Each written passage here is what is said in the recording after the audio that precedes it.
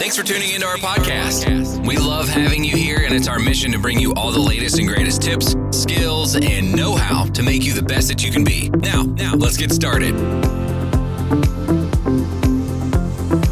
Good morning, everybody, and welcome to Ascendo Connect's very first podcast.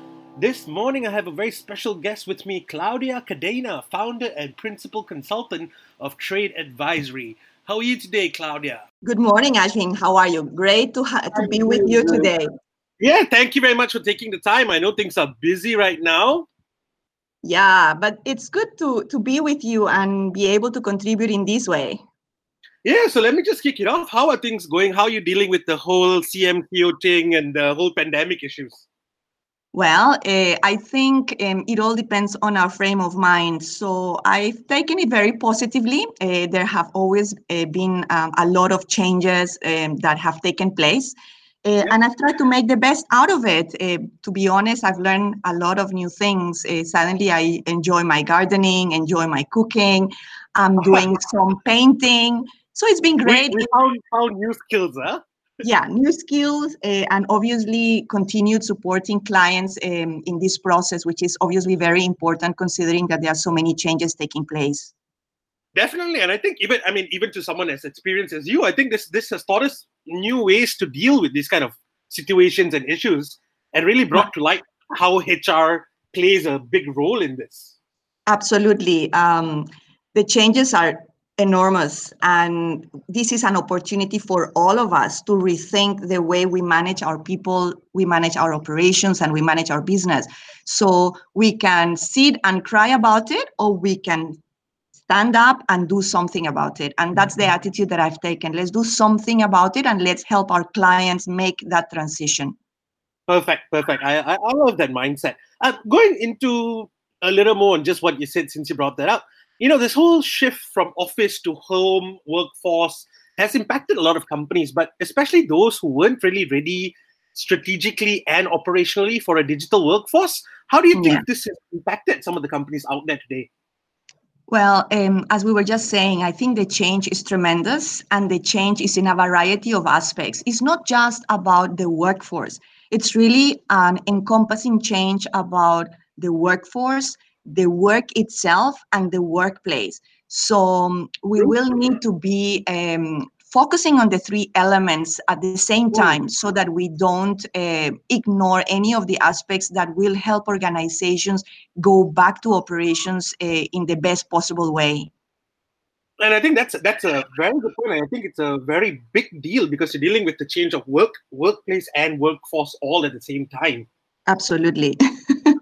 Yeah, it's huge. And how do you think, right? Okay, because now we have some companies reopening, trying to come up with some shift sort of systems or half in, half out kind of thing. I think you were dealing with clients who do the same as well. Yeah. How do you think this impacts leaders, especially those leaders who weren't ready or who have never led a team virtually? Yeah. So what I have been doing is helping leaders and organizations think through a framework to support them in that process. So if you as a leader were not used to technology or were not used to working remotely, the first thing that you as a leader need to do is accept and acknowledge the fact that this situation is creating the need to start looking at all of these elements and figure them out one at a time.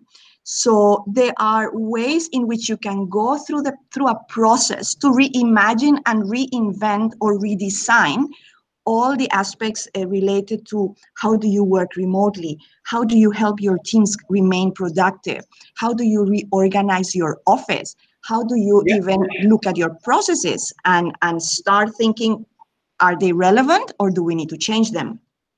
Yep, and I think one of the things, as we were discussing along the way, and we're talking about this, when you said the word productive, I think that also takes a whole new definition, I think, in these kind of times, right? Absolutely. Outputs. Absolutely. So with the clients I'm working at the moment, for those who are taking the approach of work from home, the message to employees is very simple. It's not about the fact that you are working from 9 to 5 at home. because what matters at the moment most is the output that you produce. So are you able to produce what is expected of you, whether it is in 1 hour, in 5 hours, in 8 hours, or in 12 hours? So the message to employees need to be around output rather than time spent in front of your computer or your phone or whatever that it may be that you use as your working tool. Correct. And I think that really reimagines the whole idea of how we used to do it, the clock in, clock out system, 9 to 5. Even though you may not have the work to fill that capacity, now it's really about the output you produce in any amount of hours up to you. But Absolutely. basically, it's down. And that's a huge change in mindset, because in the past, we had that sort of very clear distinction. Or you are in the office, you are expected to be working, you get out of the office, and for most people, they are expected to be focusing on something else. So that is also something that is impacting many employees. Now that they are at home, making that transition between what hours of the day do I focus on my work and what hours of the day I focus on my family life. Both parties are struggling with creating that divide, and we are working with our clients to make sure that that divide is generated. How do we make sure that now, because people are at home 24 hours, that managers and leaders don't simply call employees at any point in time, because now you're in the house, therefore you must be alert and always waiting for my next email. That will create unnecessary tensions. So that's reimagining the work itself, right? Like looking at what's our new timetable? How do we operate collaboratively within a frame and a time span to enable you to feel productive, but at the same time be able to have a family life that is harmonious as well. Yeah, it brings a whole new meaning to accountability as well in that aspect of things. Correct. Yeah. And I think, Claudia, one of the practices that we were talking to a lot of clients and we're seeing the market out there, one of the main practices that we saw being impacted was the more traditional approach to succession planning, right? I wanted to get your view on this, because typically this is a practice that relies heavily on things like, day-to-day conversations that I have, relationships, interactions that we have in the office. But with the shift to now us being mainly out of the office, whether you're doing split shifts or what, this practice becomes impacted for those who rely on the traditional process. What are your thoughts on that? Well, I actually disagree with that thought. If you think about it, what is succession planning and how do we use succession planning? It is a process of identifying talent that is able to take over particular roles everywhere and anywhere in the organization.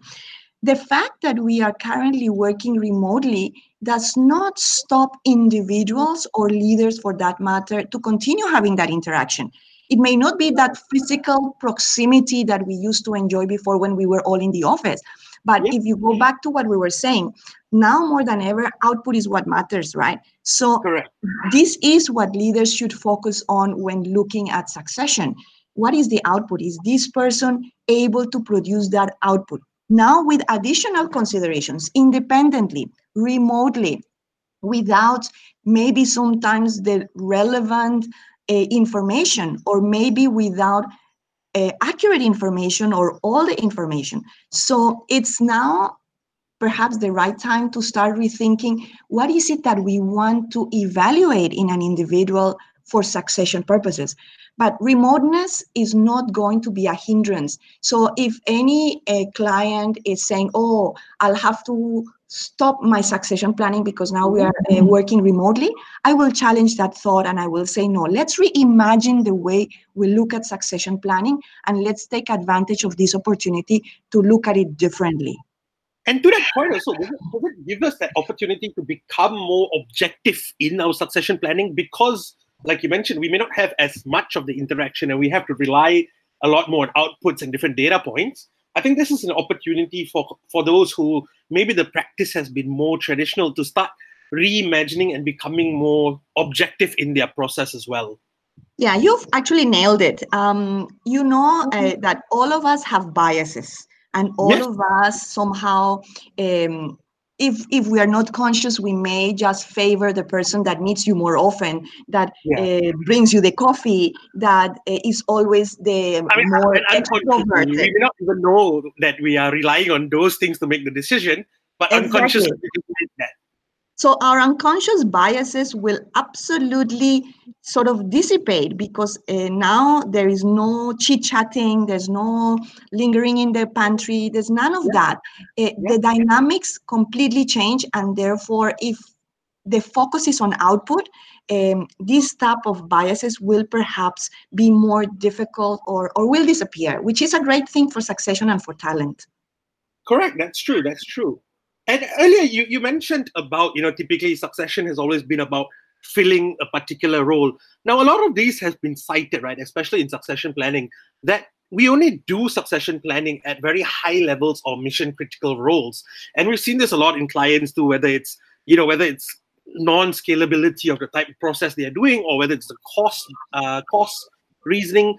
But of course, only reserving succession planning for certain levels may jeopardize long-term talents, internal talents especially. So what is your view on where does succession planning actually need to start and end? Yeah, so again, here we go with another perhaps preconceived idea as to what succession planning is all about. In my opinion, this has taken place in that manner simply because we have had to almost push the agenda of succession planning in many organizations because it didn't exist. So as the starting point, the succession planning framework was introduced to perhaps identify people who could potentially succeed the CEO and the C-suite level individuals.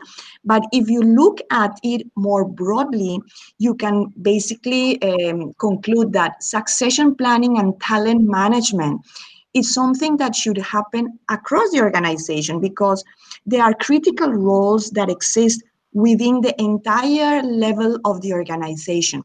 And if we don't, number one, identify those critical roles, and number two, identify who could potentially fill the gaps if somebody resigns or wins the lottery and decides not to work anymore, then it becomes a business continuity issue. So in my opinion, what needs to change is the approach towards filling capability or capability gaps or talent gaps. And again, going back to, let's use this opportunity to take it to the next level and now start looking at succession and talent across critical roles through the organization.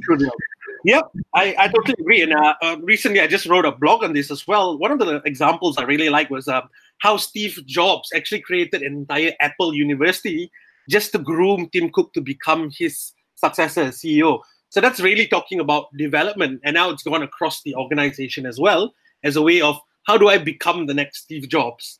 I thought that was a really, really good example of, let's not differentiate succession planning and development. Let's take it as a continuity process.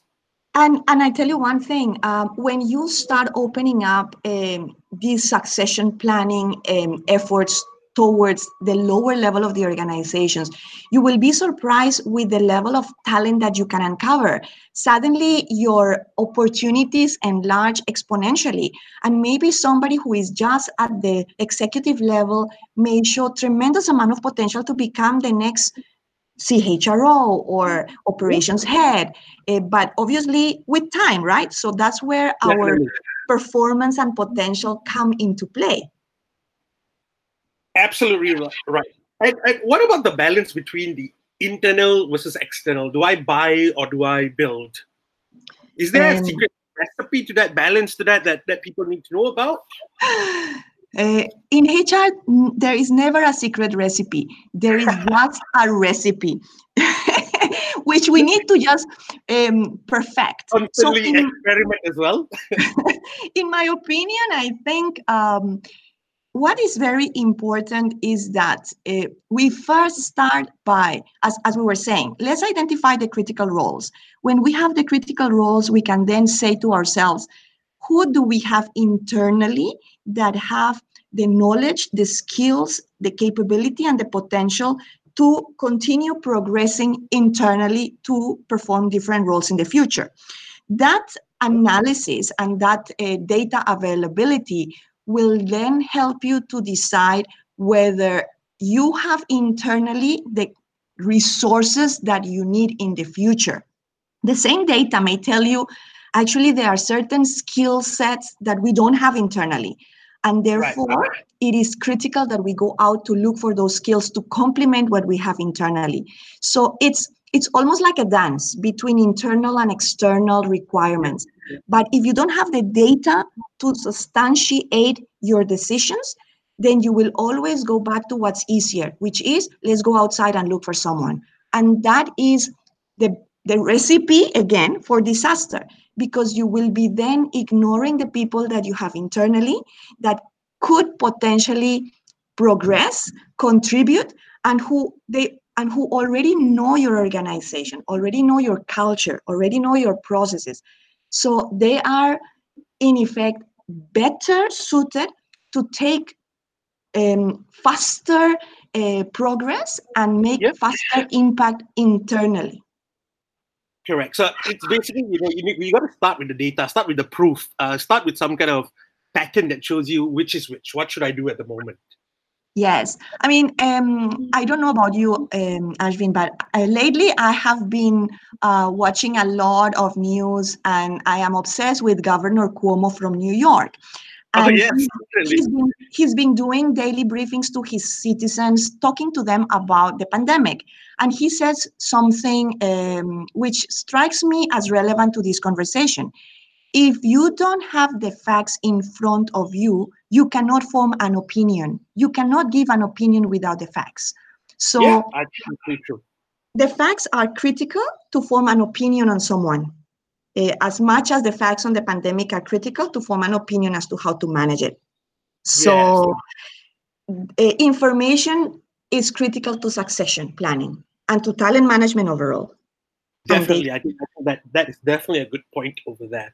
Moving from that process to what a lot of companies are going through today, and something I know you have expertise in, which is strategy, change, and transformation. Now that a lot of companies are reevaluating their operating models, they're of course going to need a shift in sort of their talent strategy to support that. And typically, we've seen succession planning as a model that is focused a lot on performance on the job. But of course, as we're going through operational shifts, performance on the job is a bit hard to evaluate, but more also becomes hard to evaluate someone's potential. So how do we create this new model of what does it mean of a high performer? Yeah. Again, if we go back, I think the traditional models of succession planning have always had the matrix of performance and potential. The issue has always been that for most of it, performance is a somewhat clear-cut process where we assign numbers and ratings to employees, and we can sort of justify the way that we are coming up with that evaluation. Whereas when we talk about potential, it becomes slightly more either subjective or difficult to quantify. So the thinking has to be, okay, if we acknowledge that defining potential is slightly more difficult, then how can we manage more objectively the concept of potential? And in my mind, there are certain elements that we should be looking at whenever we look at potential. And we can look at that through the opportunities that we are giving our employees to do more than they are expected to do. So let me give you an example that relates to precisely what we're going through at the moment. In one of the organizations that I'm working with in the reopening process, there was, they are quite informal around managing their talent, but they have a way to test their employees, and they keep on doing those tests to see whether individuals will be able to take more or not.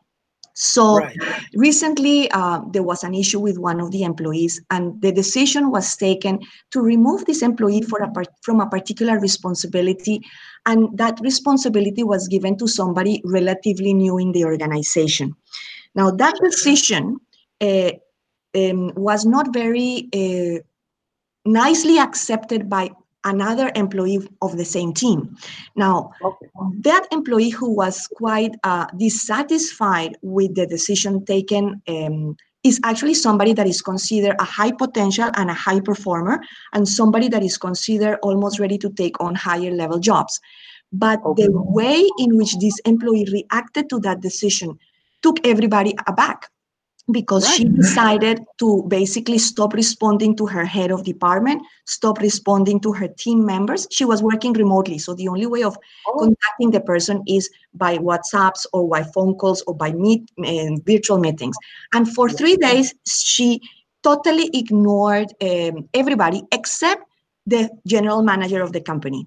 So we came back and we discussed and we said, what's going on here?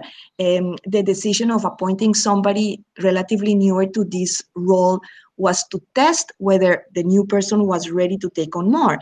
And the organization thought that the more senior person was absolutely ready to take on more. But this situation made them realize that this person may have an issue around her ability to control emotions, ability to internalize management decisions, ability to, as a senior person, demonstrate composure and show example. So it made them realize a lot more. It gave them some information on even not only that role, but people around that role as well. Exactly. So you see how observation remotely can provide you data to see that this person may not be ready to take a higher level role, because if you put her in a management position and she does not agree with something that a higher level manager decides, then her attitude will be of disagreement, of defiance, and to a certain degree of insubordination. So that is a data point that should be captured around the potential of this individual to take on a higher level role. So you see how factual observations will become then important to organizations to determine, does this individual have what it takes to take on more? So yes, and you've even captured data that you weren't looking for to begin with. Yeah, we were not looking for it, but it came to us. Yeah. I mean, that's amazing. It's good. Yeah. So it's more factual. It may be more according to situations, but these things are the ones that will tell us if these individuals have or not potential. That's why the 360-degree format may be a tool that will help leaders and management to make this type of data collection points. I totally agree with that. And a lot of times we see performance as being a lot more obvious, and sometimes it may overshadow potential as well. You know, especially when someone is such a high performer, you may be blinded as to suddenly I have a conclusion this person may be a high potential as well, because it's so overpowering sometimes when someone is high in performance side. There is sort of overpowered potential there. And I want to perhaps bring up a point there that you have mentioned, which is important. Many organizations are still very much focused on KPI and output to measure performance, and are less focused on the behavioral element of the performance. So as long as you deliver your KPIs and your numbers, I am in a way closing one eye to your behaviors. But from my perspective, the behavioral element is perhaps much more crucial in evaluating potential than actual output and performance. Definitely, and I think we used to say this a long time ago, right? Skills I can teach, behavior I cannot. Yes. So at the end of the day, that's something we've really got to look at as well. Absolutely. And I think one of the things that a lot of people are going through, and I'm sure a lot of people would like to hear from you about this, is what is the biggest challenge when it comes to developing talent internally when a company is going through transformation? What advice would you give to that as well? What do you think is the biggest challenge, and what, in your thoughts, would be one advice that you'd like to give them? I think the biggest challenge of managing talent when you are going through transformation is that you ignore, as a leader or as a management team, a lot of the business as usual processes that are put in place to manage people in the organization. So we put so much focus and emphasis on making the changes and changing the framework and changing the process and changing whatever it may be that you are changing, that you ignore your business as usual processes. So when you're going through transformation, I think it's very, very critical to make sure that you have your transformation team focusing on what needs to change, but also your business as usual team focusing on keeping people engaged, keeping people productive, managing the talent management processes until the shifts and the transformation takes effect. Let's assume that the transformation is not about our succession planning process, but it may be just some transformation on organization structure design or a production line. So that has nothing to do with how we manage our talent. But many times, because of the amount of work involved in the transformation, the more business as usual activities are ignored. So that is a challenge that leaders face, and that is something that I will say is critical in organizations' ability to continue managing talent while undertaking transformations. Keeping that continuity going in despite of certain things being changed.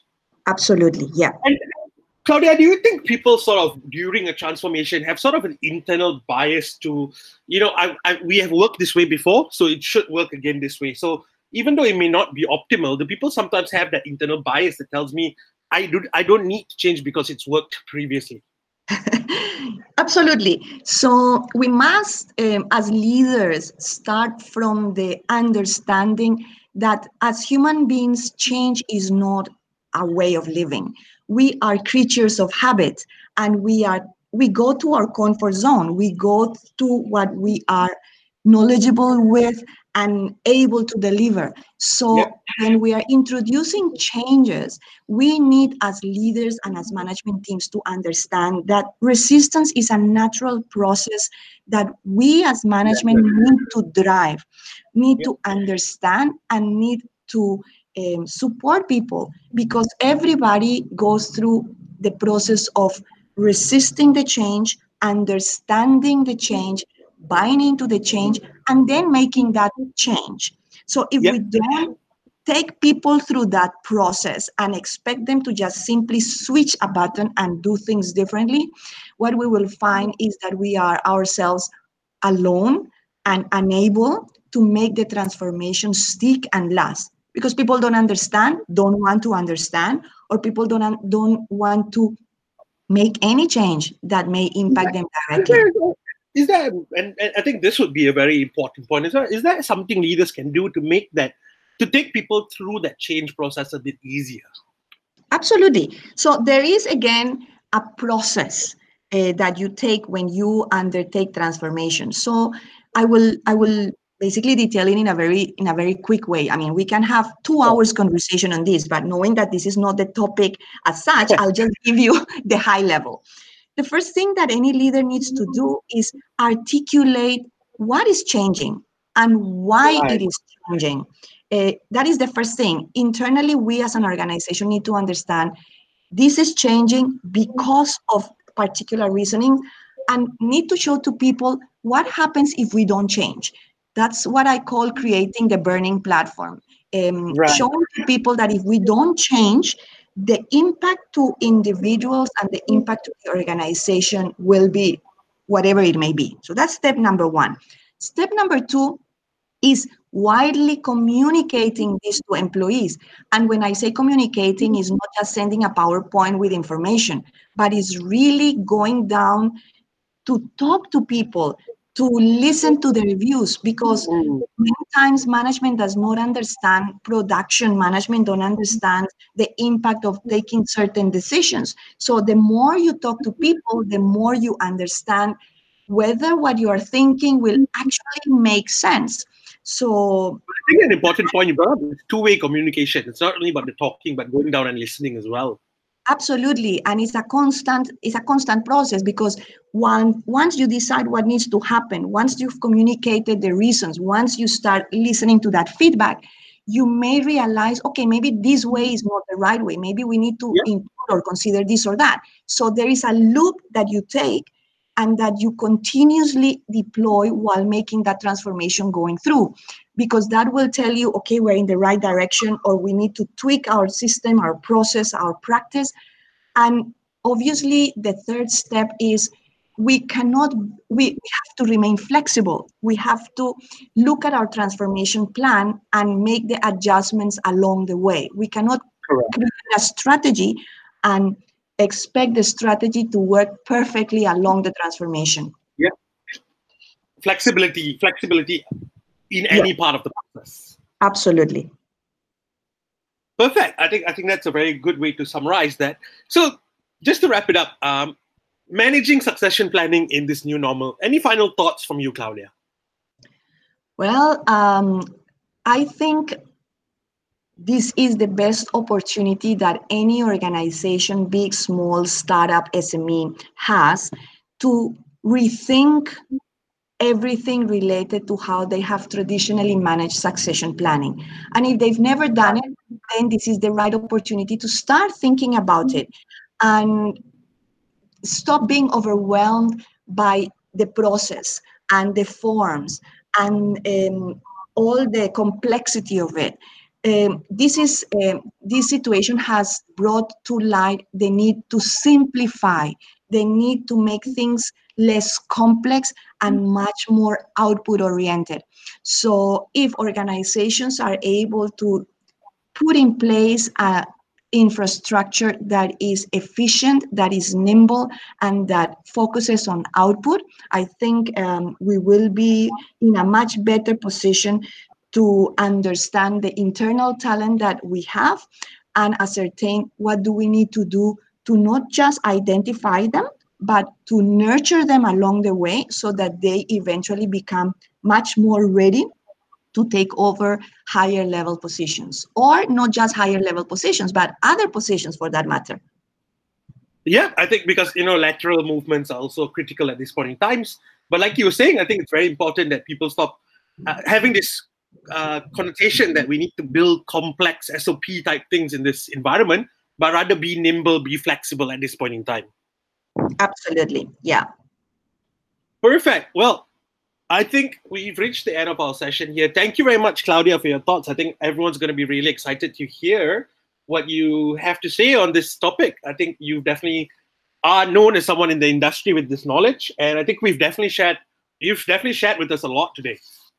Thank you, Ashwin, for inviting me to share my thoughts. And it's great to have partnerships and collaborations with organizations like yours who can also support clients in creating a much more efficient and effective infrastructure to manage talent and to manage succession as one of the most important elements of how we deal with people in our organization.